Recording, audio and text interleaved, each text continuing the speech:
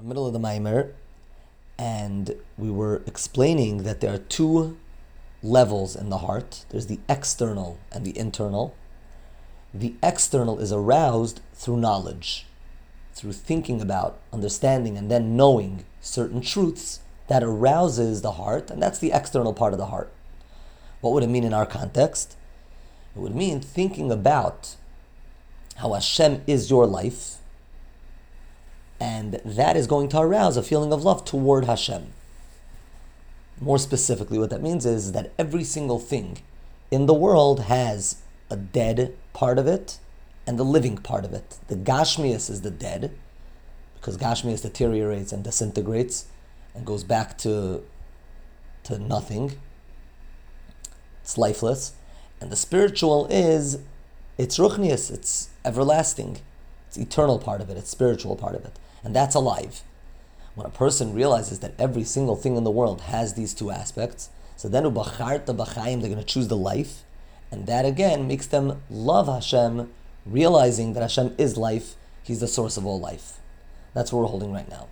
שהוא החיים ברוך הוא ומקור וראשיתה דכולא והכל נגדו מבחינת מבס. Not only when you look at the physical is it dead, but really everything in comparison to Hashem is really not alive. If it's alive, it's being given life, but the source of all life is Hashem Himself. Vezeu bigronam וחרב פיפיות בידם לעשות וגוים. It says that they have the exaltedness of Hashem in their throats, and they have a double-edged sword in their hands to do nekama. Gוim המעשים ודיבורים ומחשבות אשר לא להשם המה. What does it mean to take revenge on the Guyim? What we're really referring to is anything that's not Jewish.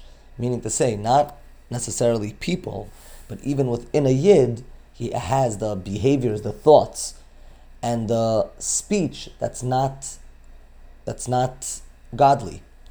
And if a person wants to take nekama on that, as we're going to speak about soon, this is the way to do it. Nמשכי מבחינת עמלק, they originate in the Amlek within the person. והנקמה שהיא ביטולן, how does one take revenge, which means to eradicate it, ושבירתן, and to break it, הוא על ידי וחרב פיפיות. This is through a double-edged sword, שמבחי. In other words, they're not separate things. Bigronam, they sing Hashem's praises, they have a double-edged sword, and they take nekama. No. With what do they take nekama? How do they erase? How do they get rid of the guy within them? That is through thinking about the exaltedness of Hashem. Dahיינו כשמתבונן האדם שהוא מקור ושרש ההשתלשלות בחיים ברוך הוא. How does one get rid of the negativity within themselves? That's through Romamot, thinking about how everything ultimately originates in Hashem. He's the source of all life. וזהו שכתוב בחרבי ובקשתי ותרגמונקלס בצלייסי ובאוסי. It says in the pasuk, Yaakov Avinu says, I conquered Shechem through my sword and arrow, and the Targum Onkelos translates that, interprets that, as with my davening and my imploring of Hashem. In other words, that's how he translates the words sword and arrow. Shal yedei ha-tfilah through davening, which in davening, a person talks about the greatness and the praise of Hashem. So that creates a weapon, that creates a sword and an arrow, to get rid of the bad within the person. When a person thinks about all of this, what they're thinking about is Hashem's kingship. In other words, that part of Hashem that is the source of everything that we know. And